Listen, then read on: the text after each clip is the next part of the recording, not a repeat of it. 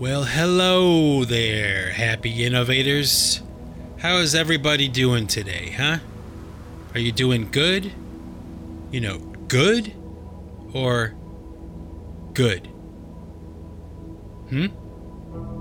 Good. Okay. Here at Pipe Choir Records, I get comments on my content pretty much every single day, okay? Not like hundreds a day or anything like that, but enough to, take some time to read through things or whatever. Devote some time to it, reading what people's comments are. And I enjoy that,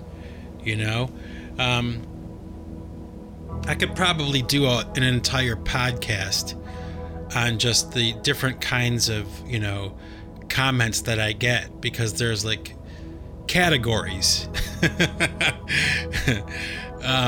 Like some of them are weird, some of them are cruel or insulting, some of them are snarky, some of them are really pleasant, and I enjoy reading them. Okay, and I appreciate the idea that people take the time to do something like that. I think it's really, really nice, and it's a cool thing to do, for somebody like me who's making content for the public to enjoy, right? So it's good to get that feedback, and I don't usually talk about that kind of stuff too much, and I don't think about it too much either, okay? But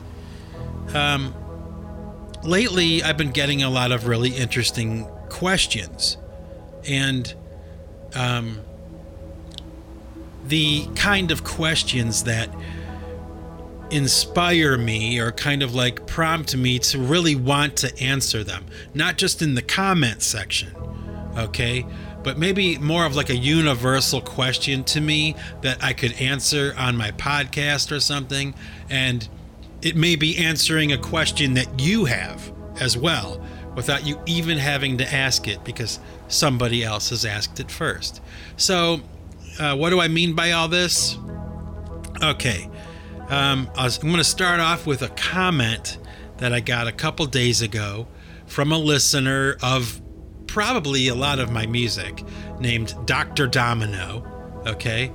And, he checked out my music or something. It sounds like he must have listened to a lot of it. And he comes at me with this, like, statement in the comment section on one of my videos that goes something like this, like,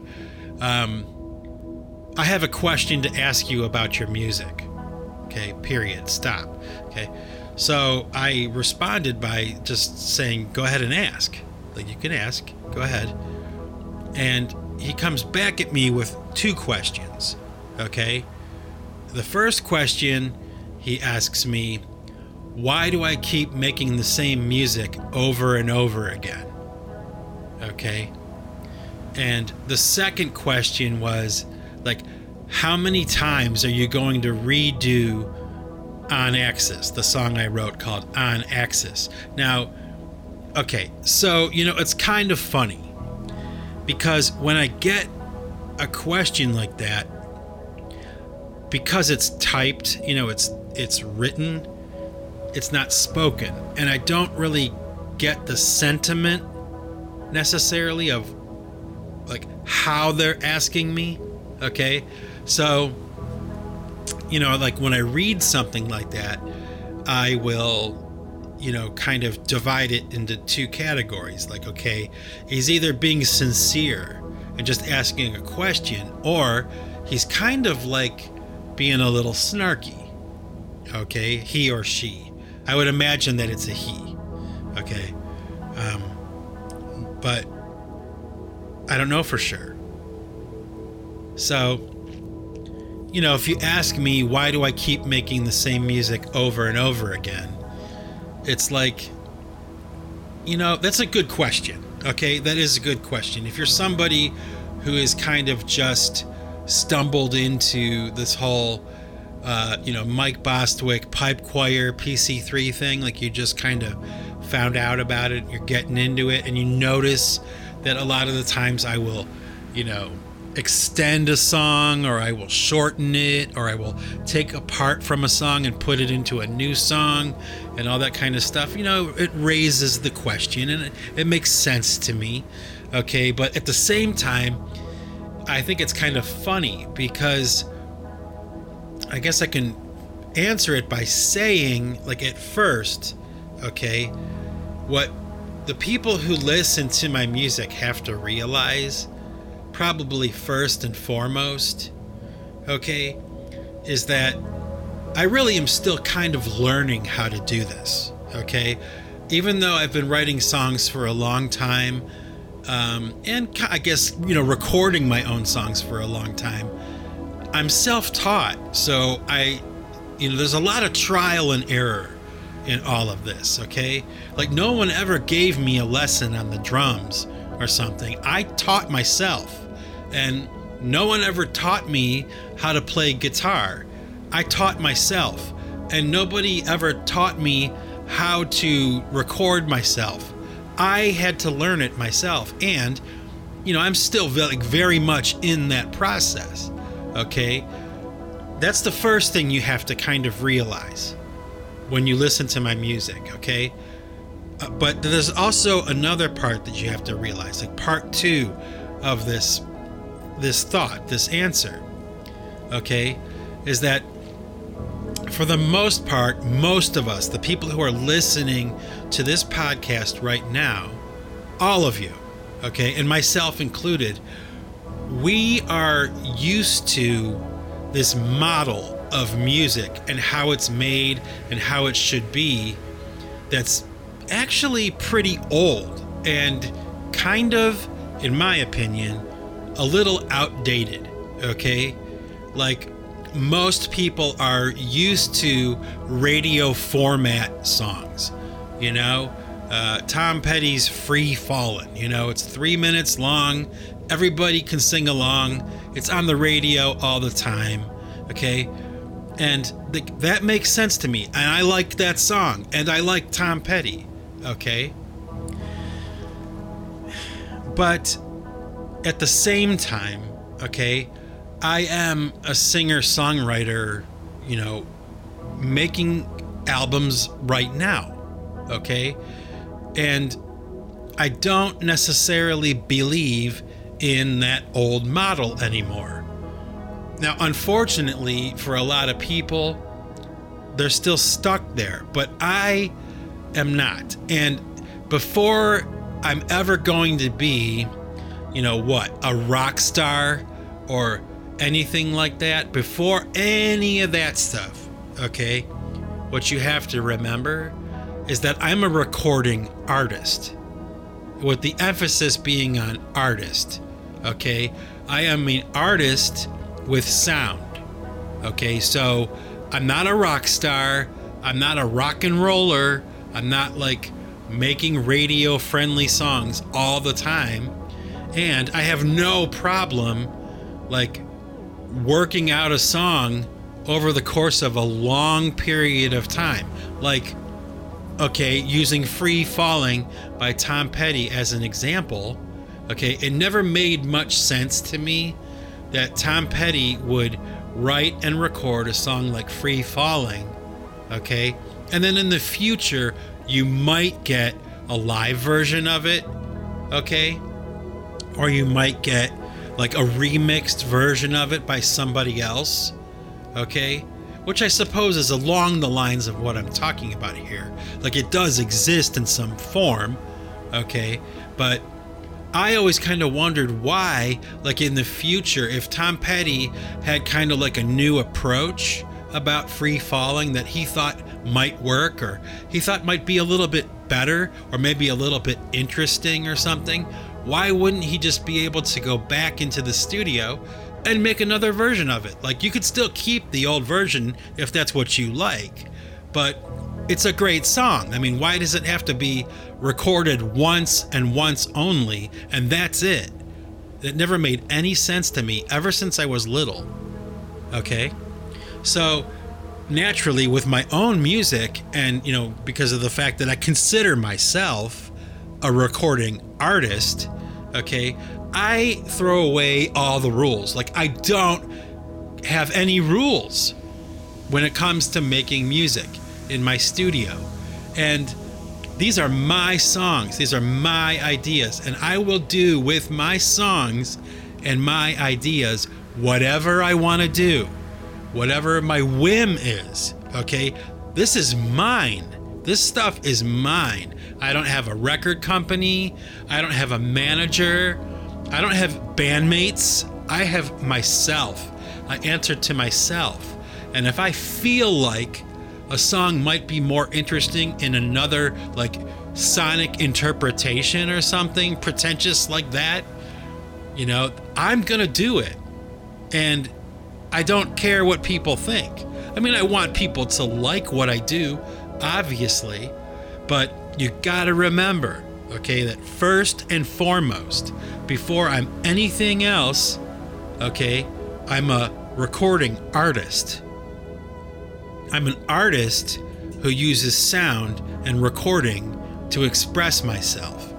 I do other things too, obviously. I do a podcast, or I'll paint pictures, or I, you know, do writing or something like that, creative writing.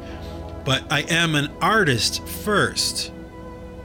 And I reserve the right to do whatever I want to do with my music. And I expect that my happy innovators and the people who are fans and appreciate the music and the things I'm doing at Pipe Choir Records, like, I expect them to want to go along with me, like, wherever I take them. Okay? Like, this is my experiment. So you get to come with me, and you don't have to if you don't want to. I get that.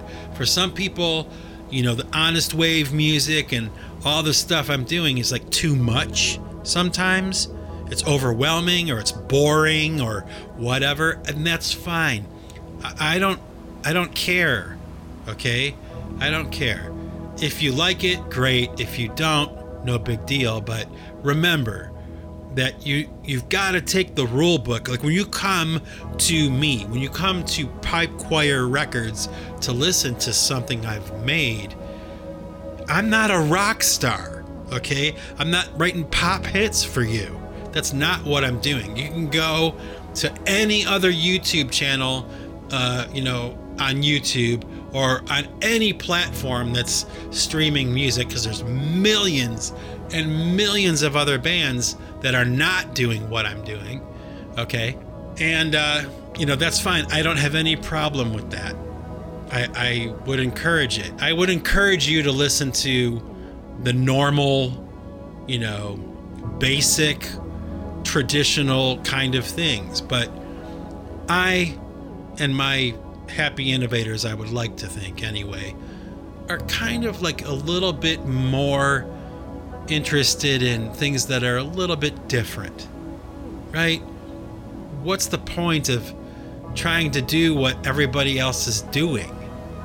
And in a way, I have to kind of laugh a little bit at that question, or that kind of question, like, why do you keep redoing the same songs over and over again? Okay? It's like, I have to laugh. I have to laugh, because it's like, whoever is asking that question, it's coming from a place of somebody who is like stuck, at least in my view, okay? Somebody who is probably stuck in this really narrow interpretation of like what it means to be a recording artist, you know? So, I don't know. I mean, I'm not coming down on this person, okay? But it does make me think, and it made me want to answer.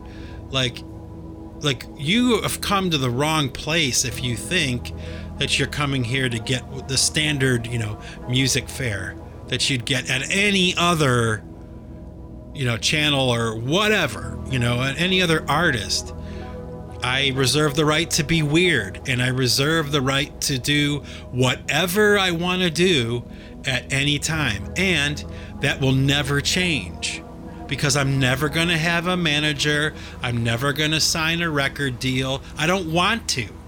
I am happy with the situation that I'm in. I'm doing just fine.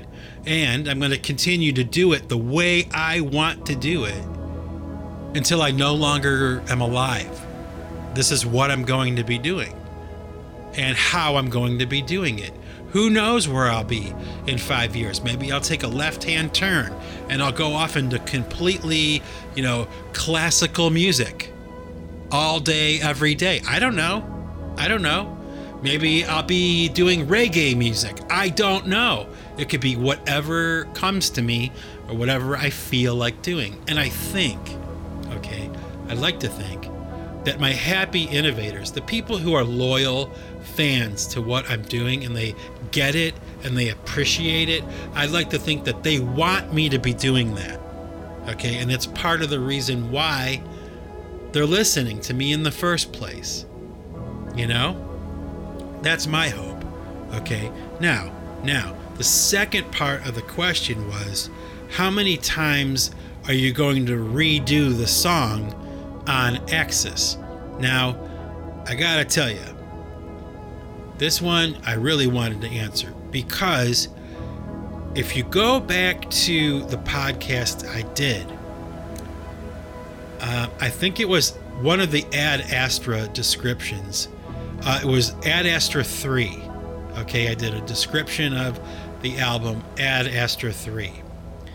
And in that description, I specifically talked about the song on Axis, and how I would imagine, because I like the song and the lyrics, particularly the lyrics of that song so much. I really do feel that in that song, in the words for that song on Axis that I have, it's on the Pipe Choir debut album. It's on the PC1 Wilderness album, I think. And it is for sure in the middle of When the Wind Comes. I put it in there because the lyrics are saying precisely the message of Pipe Choir. Like if you took all the songs I've written and all the things I've said and all the things that I've done, and you condense them down into one short little 3-minute song, there's the message. The lyrics are very good in my opinion, and I'm very happy with them. And because that song is what it is, like what it's become to me, to the person who has written that song, and I've written a lot. I have like 250 songs floating out there in the ether, and out of all of them, there's this one that I did a few years back, and oh boy, it's like, it's in my opinion, it stands the test of time to me, to me. And I've already done like 1, 2, 3, maybe like 3 or 4 versions of that song, and I will continue in the future to make new versions of that song and any other song I have, but in particular, the song on Axis. Like what I'm saying is like concise, and in my opinion, it was like perfect. It like hit the bullseye. And for singer-songwriters out there that are listening to this podcast right now, and I know that when you hit the bullseye on something, like in your view, in your opinion, when you write something or you make something or you do something that hits it right on the bullseye, like right where you wanted it to hit, what you wanted it to do, that's rare. I mean, that it is. It doesn't happen with everything you make. So when you do find one of those gems, one of those things like I did with my song On Axis, and the lyrics to that song, oh man, I will make 50 versions of that song a day if I feel like it, Like I will never like stop. Like I'm gonna make hopefully, I'm going to make versions of On Axis like until I die. Like there will be like, if things go according to my plan, there'll be like 50 versions of that song when I die. You know, that one song. And if you think about it, it's actually kind of cool because that is a way of thinking and doing that pretty much, as far as I know, not too many other songwriters or artists or musicians or whatever are even shooting for or doing. You know, like when you're in this business of music and entertainment and, you know, making content for people and putting it out there, when you stumble across original ideas or things that other people don't seem to be doing, and you seem to be doing it like for the first time, even though that may not be true. There may be some obscure person somewhere, or maybe some famous person somewhere that I'm unaware of that might be doing it as well. Like, the point is that I'm not aware of them. So I came up with this idea on my own, like this idea of redoing a song over and over and over and over again, and taking the guitar line from this song like Legos, you know? You take the guitar line from this song and you put it over here on this song. What happens then? You know? Or you take the drums from this song and you put them over here on this song. What does that sound like? What does that do? I do that kind of stuff all the time. Why? Why would I do that? Because I feel like it, first of all, and because it's like, it's mine. I can do whatever I want with it. And who cares, right?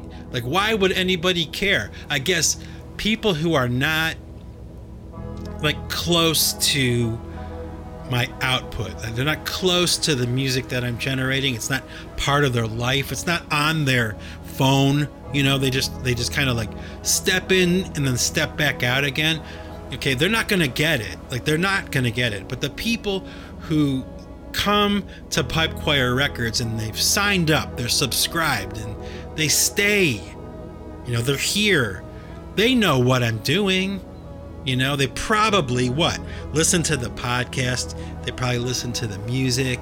They probably have maybe read some of the books that I've published, you know, the poetry and stuff like that. I mean, they're probably, you know, some of them anyway, are probably really tuned in.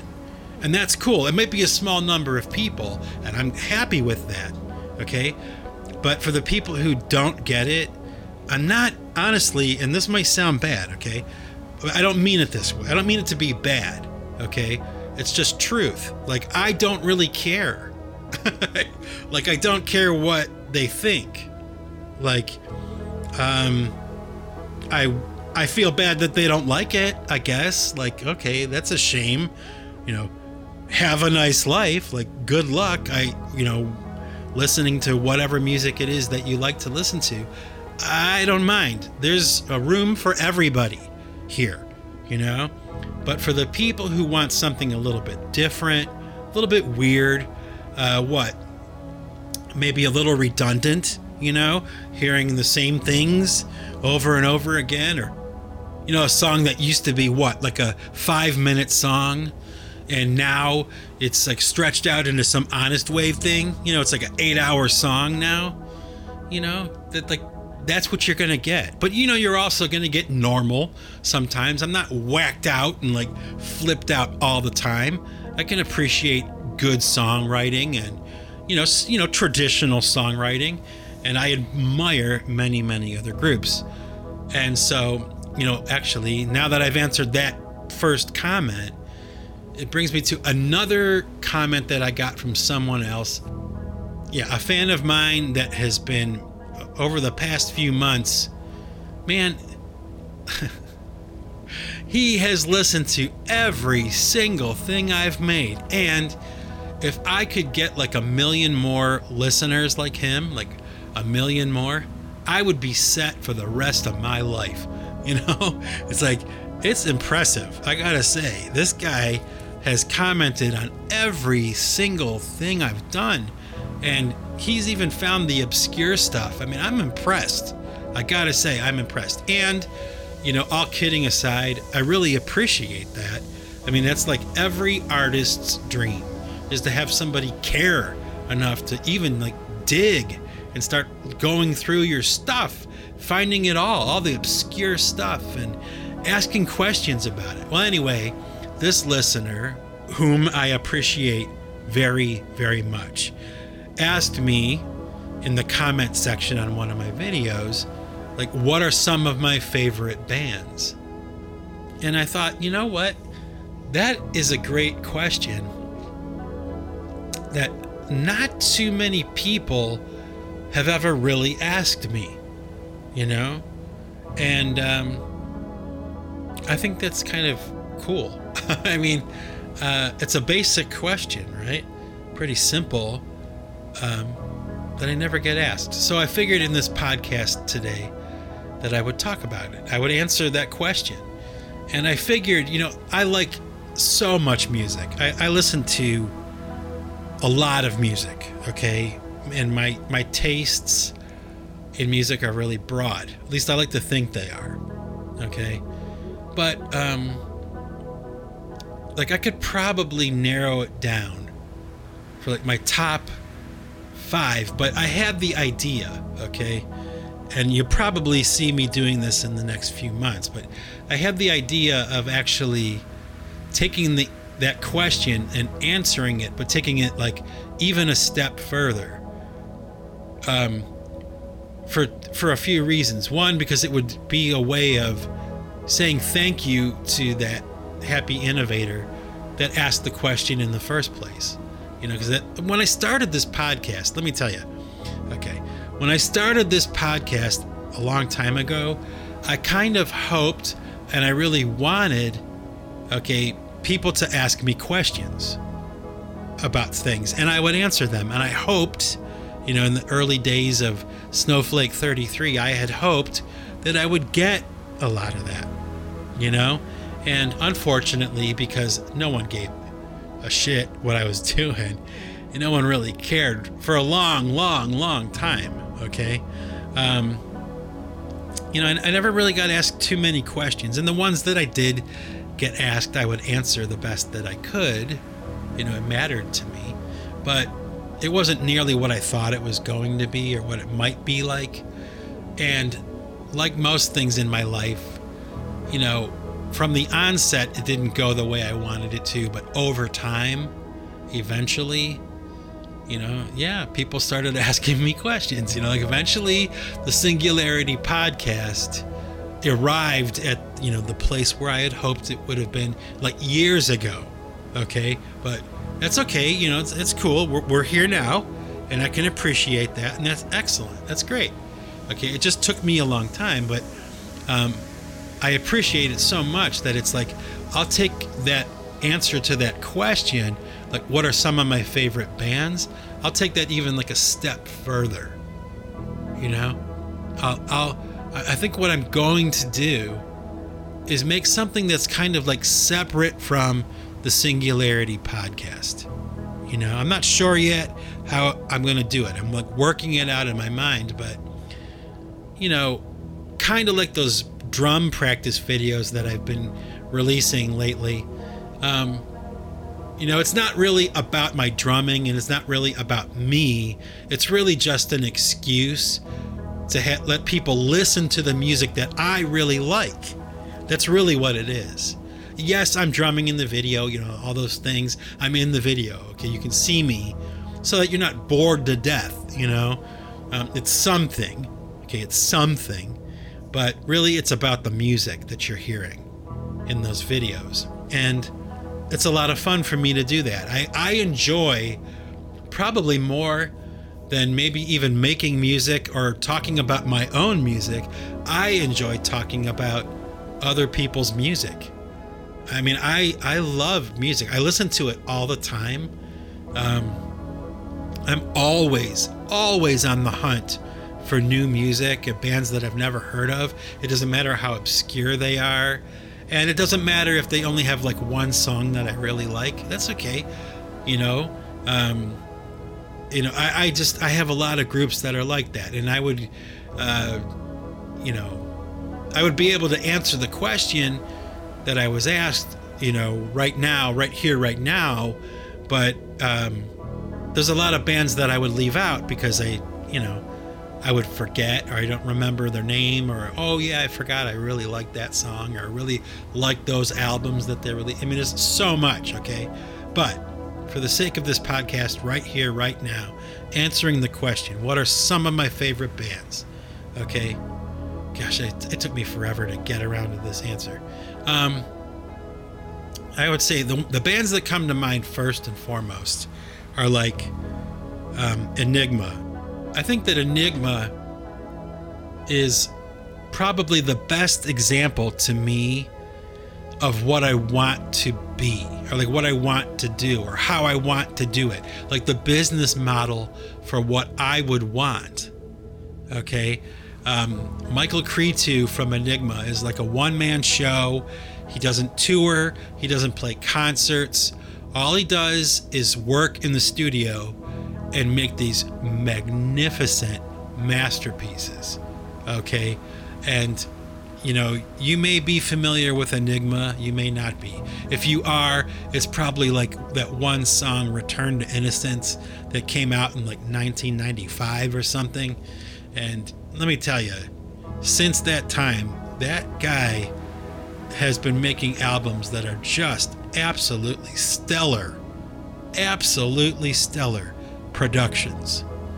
And, he's managed to evolve and change with technology and all those things, because it's, a very electronic music. It's electronic based music. So, he's just, trust me, he's just brilliant. He's like the best drummer I've ever heard, and there aren't any real drums on any of his songs, which is strange, isn't it?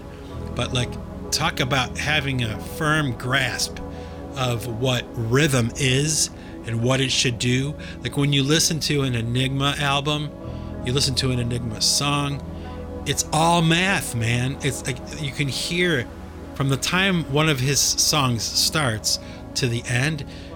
Everything is mathematical. It's like 16th notes, whole notes, quarter notes, counterpoint. He's so good at making things move in a mix, and he's made a nice living. He has a large following that I am part of, and he continues to be creative and do things the way that he wants to do them.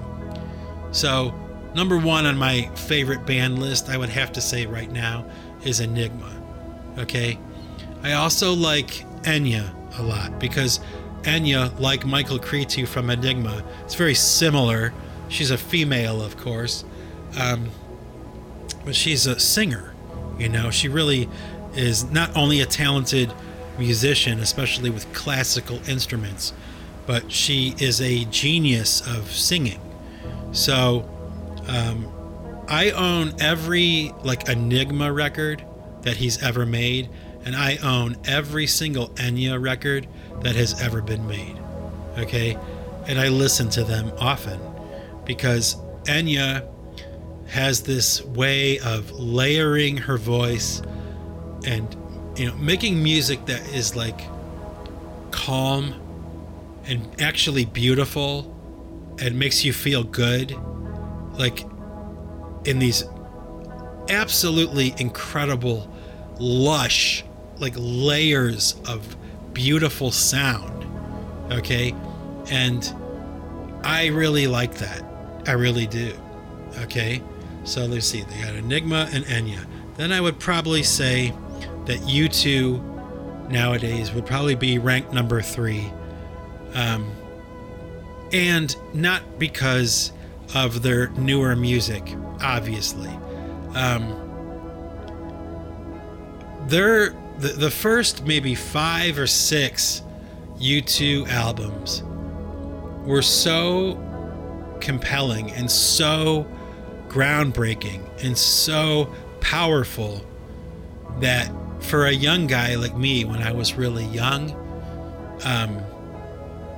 And I was a spiritual guy, even as a kid. I never had any problem, believing in God. And U2 was really the first group, really, to talk about that, or to sing and write songs from that place. Okay?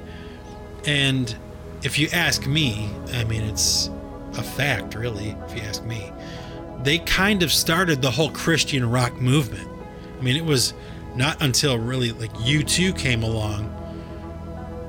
Everybody wanted to sound like them. And it was like, for a young kid like me, who was a believer and I had faith in those things, it was refreshing and kind of cool to feel or to know that the group that was really better than every other group was singing about those things and was coming from a place that I could relate to, and they were unstoppable and nobody could do it like they did it.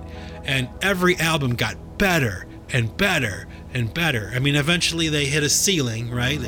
It kind of plateaued, maybe even started to dip, after a while. But, for all you older folks out there who grew up in the days before, U2 was around, you remember, right? You remember when they came out, they went from being just another group to like dominating the world in a very short period of time, in a very steady climb, because what they were doing was fantastic.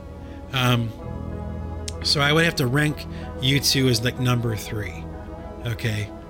Now, there are so many groups that I listen to, though. You have to understand. I'm naming the ones that I'm telling you the names of groups that I own everything that they've recorded. Okay. So we got Enigma, Enya, U2, The Mission UK. I have to say, I have a friend of mine in Scotland who is a musician as well. And he, really comes from the school of the Sisters of Mercy. Okay. There were two. Okay. There was a group back in the 80s called the Sisters of Mercy. They might still be around. I'm not 100% sure. But the Sisters of Mercy had 2 members of their band quit.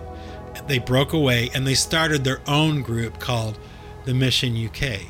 Now, that divided the fan base into 2 camps, for the most part. The people who still were loyal to the Sisters of Mercy, and then the people who were going off with Wayne Hussey and Craig Smith in the Mission UK. And I was one of those. I never really got into the Sisters of Mercy too much, okay? I was into the whole goth thing, and that's cool and all. But with the Mission UK, I always kind of felt there was a little bit more going on there. My friend in Scotland, I could hear him right now rolling his eyes and pounding the table like he disagrees with me, okay? Love you, Stu. If you hear this, okay? But I believe, okay, I come from the camp where I thought the Mission UK had a little bit more going on. Their guitar playing in particular, for me, I thought was, very, influential. It made me want to play guitar. It made me want to learn. It made me pick up the instrument and want to play, because the Mission UK was very melodic, and they used a lot of 12-string guitar. And at the time they were doing that, and maybe even now, up until this time, not too many bands have really capitalized on that sound. Okay, it's a very distinct sound. It's a very shimmery kind of guitar sound, and the Mission UK did it all the time. Okay, and it sounded great. And I bought every record they made, and I went and saw them in concert as many times as I could, and I got their autographs. And I'm like a huge Mission UK fan. Have they had some bad moments? Yes, I think they have, especially lately. I'm not into what he's doing so much anymore, but there is no denying that maybe like the first 3 or 4, 5 Mission UK records were absolutely stellar productions, and they changed my life. I did a podcast about the Garden of Delight by the Mission UK, songs that changed my life, and he's got a handful of them, really. That was just one of them. So what we got? We got Enigma, Enya, U2, the Mission UK, and then I gotta say, I mean, this sounds like so cliche, I guess, but Depeche Mode, man. When I listen to Depeche Mode, okay, I hear my life. I hear how they shaped what I am. And I didn't even realize that was happening. You're not conscious of that kind of thing when it's happening because you're young and you're just, like going to a concert, or you're just listening to a song again, or you're just buying their new album or whatever, right? But when I hear Depeche Mode and I remember the time before I even knew who they were, I remember there was this one girl, very, very nice looking girl named Kristen, who was originally, she lived near where I lived growing up. Then she moved away to California for a while. And then she came back to where I was, and she brought with her a lot of music that was out in California at the time. And one of the groups that she kind of tuned me into was this group called Depeche Mode. And they had a song called People Are People, and she played it for me.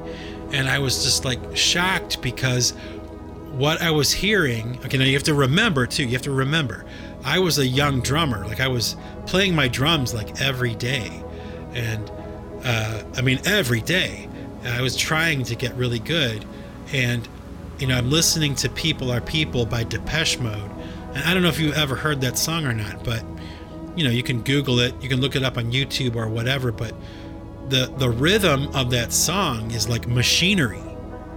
Okay? And this is like way before industrial music, way before any of that stuff. I was like listening to this rhythm track on this Depeche Mode song, People Are People, and I'm thinking to myself, how in the hell are they getting those sounds? I mean, it sounded amazing to me. Like, what is that? Like, really, really rhythmic, really, really hard hitting and powerful and big, but it wasn't like Metallica, and it wasn't like Black Sabbath or Kiss. It was some completely different thing, and hence the journey began. I mean, I had to hear more, and a couple of years later, this guy that I was in a band with, he was older than me. I was the youngest guy in the band. This band I was playing in a long, long time ago. Actually, the guys from the band I was in, they went on to form a band called Lestat, and I'm pretty sure they're still going, or they just released an album not too long ago. They had broken up for a while, and they had like success of their own, okay, which I thought was kind of cool. Anyway, these guys who went on to form Lestat, at this time when I was in this band with them a long time ago, they bought the tickets for Depeche Mode live at Blossom Music Center, and they bought me a ticket, and I went. I mean, I got to go, and we were like really close to the stage. I had like a great seat, okay, and that was very important because it changed everything for me. Okay, we were maybe like 4 or 5 rows back from the stage, and Depeche Mode had OMD, Orchestral Maneuvers in the Dark, was opening, and Nights Are Ebb was the second band, and then Depeche Mode came out. Now, OMD I was familiar with. I liked their songs. They were pretty cool, and they came out and they were great. Okay, Nights Are Ebb came out, and they had this drummer that wasn't sitting, he was standing, and he was like tribal, his drumming style was tribal. I mean, he was incredible to watch, you know? I mean, you got to remember, I mean, drums at this moment in my life, they were everything to me, okay? And being exposed to someone who's taking that approach to the instrument was like, it was like going to school, you know? And I was blown away. I mean, instantly a Nitzer Ebb fan, instantly, you know, dialing into what this guy is doing, the hard-hitting rhythms of Nitzer Ebb, right? And then they leave the stage and Depeche Mode comes out, and it was the Music for the Masses tour, okay?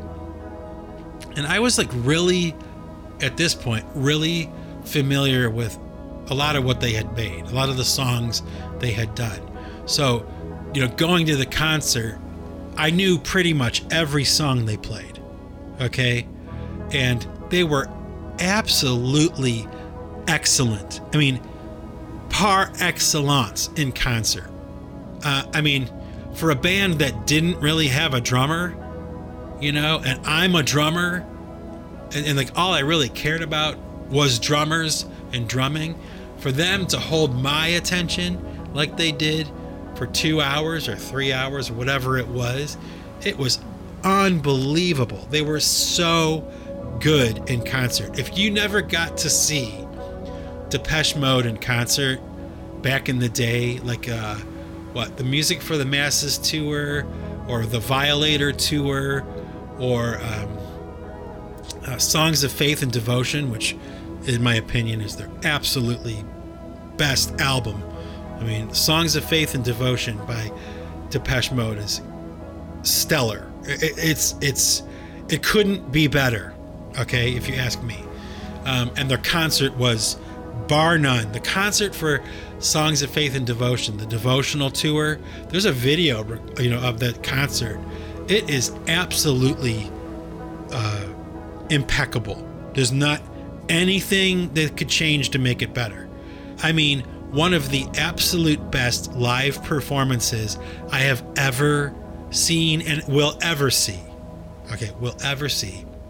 was Depeche Mode on the Music for the Masses tour, the first time I saw them in concert, and the Songs of Faith and Devotion tour, the devotional tour. I saw that concert, and it was just, it changed the way I thought about everything I was doing. And it's the Depeche Mode album to this day, like to this very moment, it's my go-to. When I want to hear Depeche Mode, I listen to Songs of Faith and Devotion. I think that album couldn't be better. I don't think it could be better. I don't think that Depeche Mode will ever do anything better than that. I hope I'm wrong, okay, because I'm still a Depeche fan. I still am. I like their music, not so much the new stuff, and I have my reasons, but oh my gosh, they're great. So let me see, I have Enigma, Enya, U2, The Mission UK, and Depeche Mode. Now, those are my top 5, okay? But trust me, okay? I'm just scratching the surface here. There's a few bands that, I really kind of believe, okay? I kind of believe that you should hear, okay? If you haven't listened to their music, you should. And I will be glad to introduce you to them. And I think, in lieu of this question I got from this very loyal, happy innovator of mine, I'm going to do something separate from the podcast, I think I'm going to do like a breakdown, talking bits about each one of these groups and the other groups I don't have time to talk about right now, today. I'll give you kind of like a little synopsis of each one of those bands. Maybe I'll break down their albums for you, why I like them, what was good about them, what was bad. And I'll do that for a lot of groups. The Cure, the Tea Party, there's so many. The October Project, the Innocence Mission, Voivod, the Young Gods. There's so many. I listen to so much music. Okay. Anyway, so what a interesting thing. Finally, after all these years, I'm getting these questions, and oh man, is it fun to answer them. So thank you, my happy innovators, for asking the questions. If you ask me a question like that, I'll answer it for you. I think it's totally righteous, totally cool. So thank you very much, and I probably should get going here. Hang on. Yeah, I probably should get going here. I don't have too much more time to talk today, but you'll be hearing from me again really soon. In the meantime, peace out, stay warm, have fun, be safe, and remember, folks, if you want to keep what you've got to give it away. Take it easy.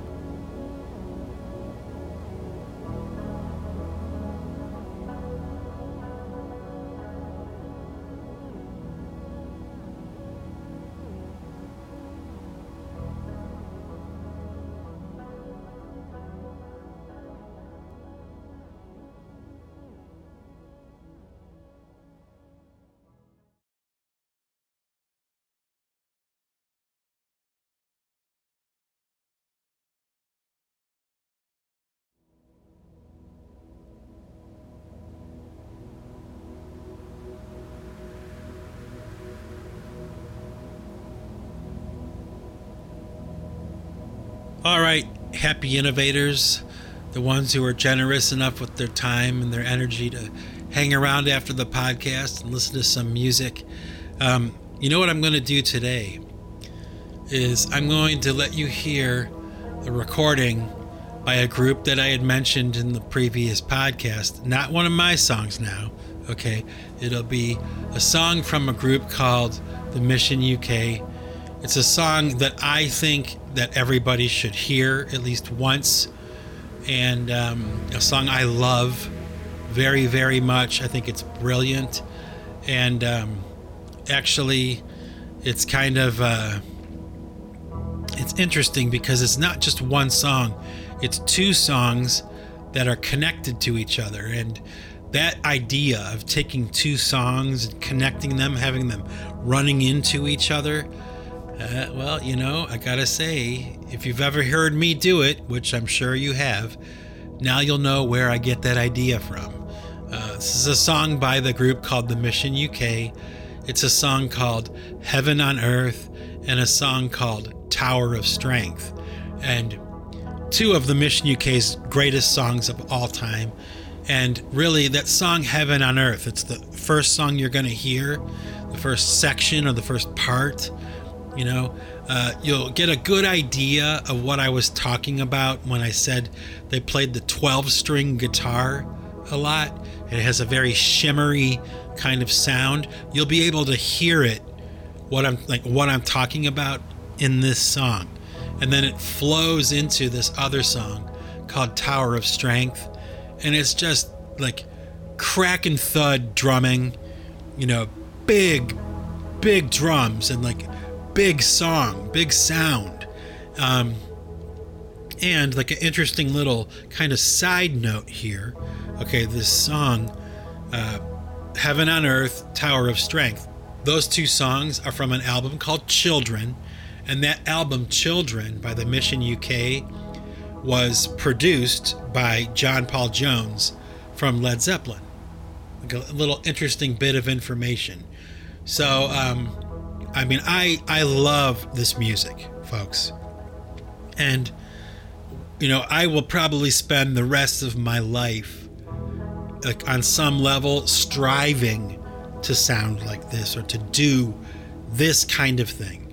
So hopefully you'll enjoy it as much as I do. And if you don't, you know what?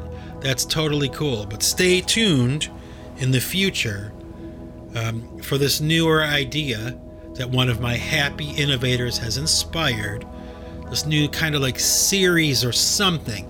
Like I said, I'm not sure. I haven't quite worked it out in my head.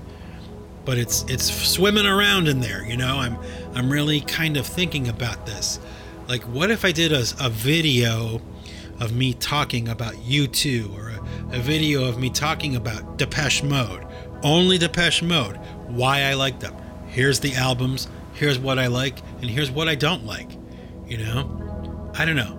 Let me know in the comments, maybe. Is that a good idea, folks? I think it sounds like one. So, until next time, peace out, enjoy this. The Mission UK from the album Children, produced by John Paul Jones from Led Zeppelin, Heaven on Earth, and Tower of Strength. Peace out, everybody.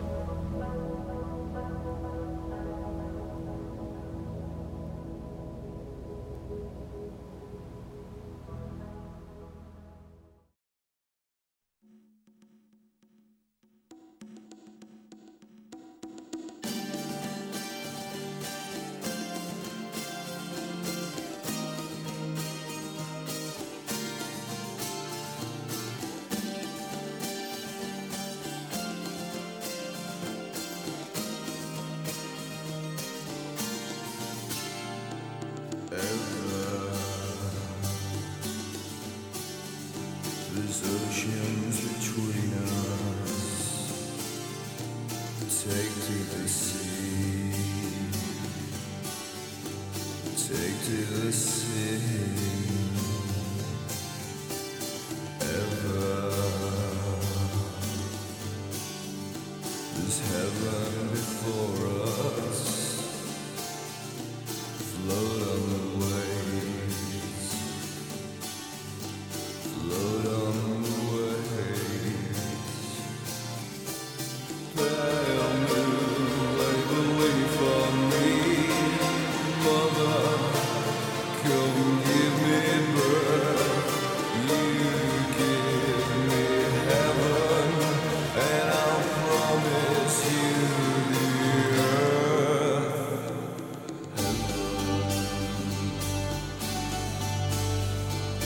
Lays on your pillow, sleep in your eyes, sleep in your eyes. Heaven lays in waiting, steal every moment.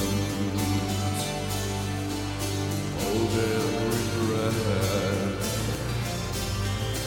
Gentle hearts beating as one.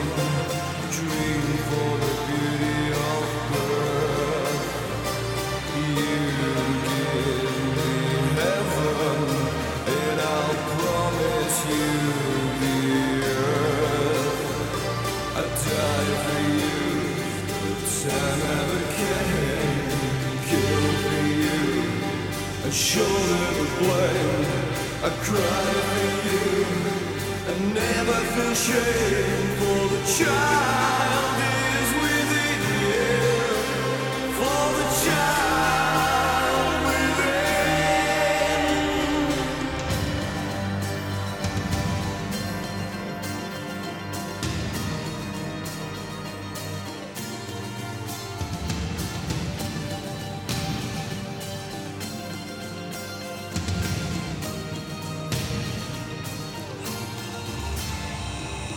Precious, I want the earth for you. Precious,